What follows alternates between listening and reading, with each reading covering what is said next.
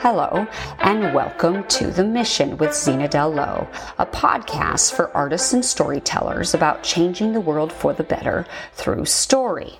Today, we are going to be returning to one of the philosophical questions that was raised early on in this podcast.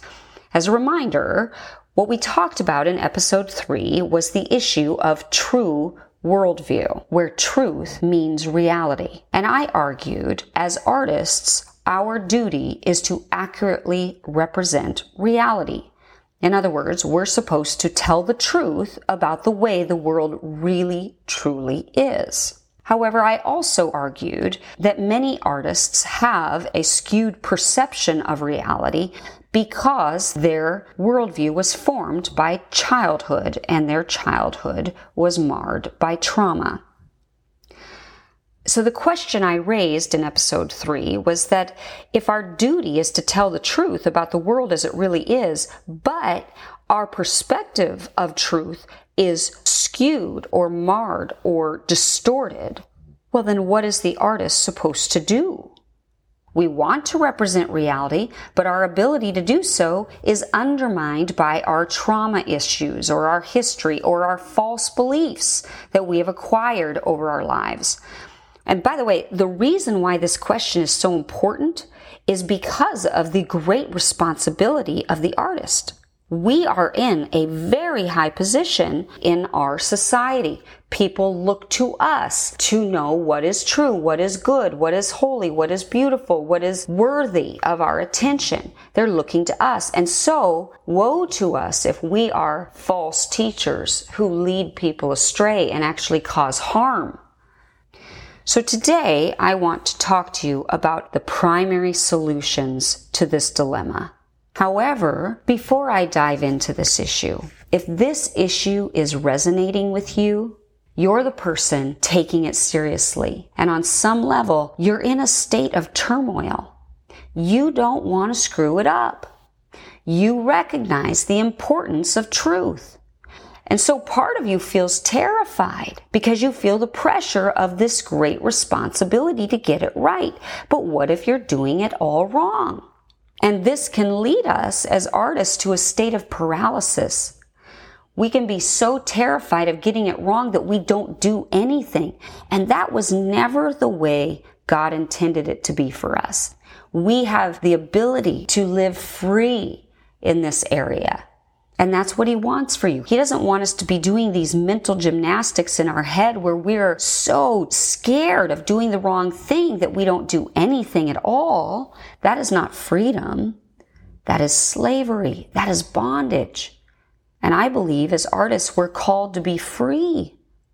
However, the only way to be free of it with a clear conscience is to have guiding principles that help us to know that we're doing our part. And therefore, we don't have to be wrecked over this. We don't have to stay in a state of turmoil.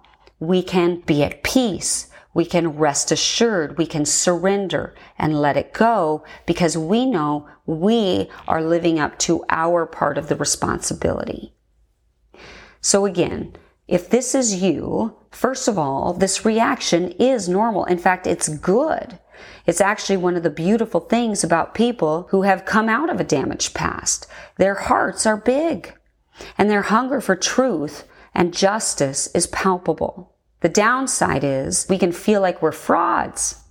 We can also get into perfectionism, where we put the pressure on us to get it right, to be absolutely perfect. And that is bondage. And we need to be free of bondage. We need to be at peace. So let me just say from the get-go, you're not gonna get it all right all the time. It is okay for you to make a mistake.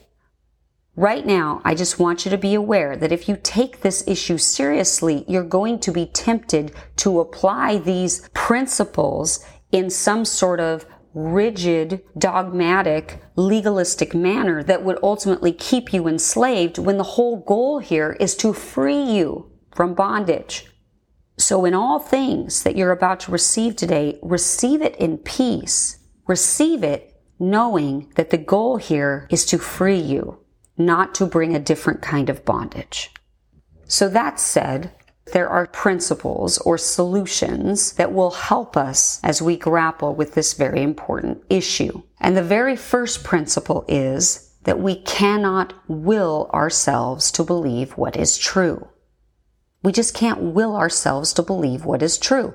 If we could, people would believe what is true, right? But the problem is, it isn't an issue of the will. We don't believe false things because we've willed ourselves. And so we can't correct our thinking simply through will alone. So if that's the case, how do we correct false thinking? How do we correct false worldview? How do we correct false beliefs?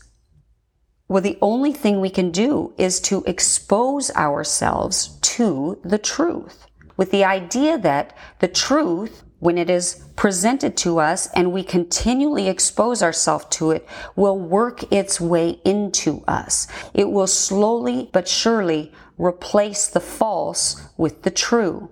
But we have to expose ourselves. That is an act of the will. The decision, the choice, the determination, the commitment to expose yourself to what you know to be true, but do not truly believe in your heart. See, we can believe things cerebrally to be true. We know they're true somewhere up here in our brain, but we also know that deep down in our soul, in our heart, we don't believe it. And guess what? That is where action resides. We always act in accordance with what we truly believe is true. So cerebral truth is always trumped by heart truth, what we believe in our very inner soul. Therefore, we have to expose ourselves to what we know to be true but have not yet come to believe. Number 2, we must be rigorously honest with ourselves and with others. Notice that I said rigorously honest, not ruthlessly. One of the things that bothers me are people that take pride in being ruthlessly honest. You know what? We never need to be ruthless with ourselves or with others. Truth is truth. Ruthlessness is cruel. A lot of people take pride in being ruthlessly honest when really they're secretly gleeful at being mean. So one of the things that we need to pay attention to is that we are actually being rigorously honest and not ruthlessly honest.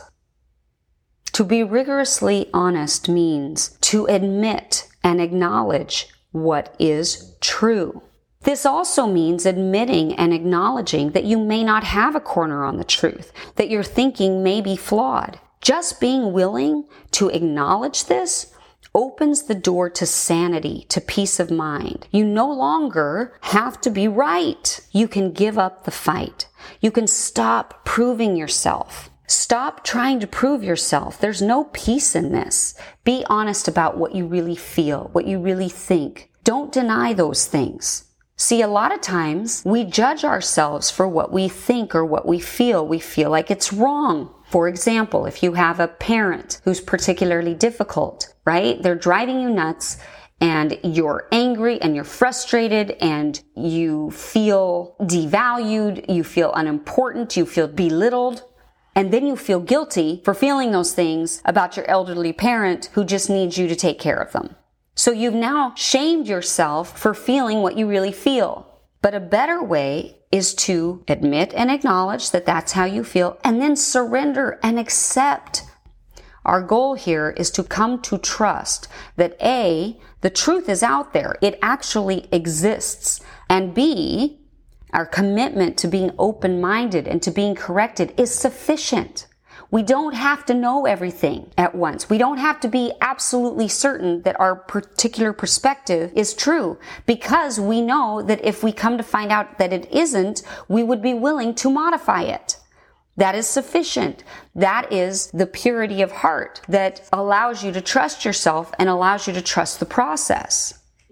Number 3, you have to live in consultation.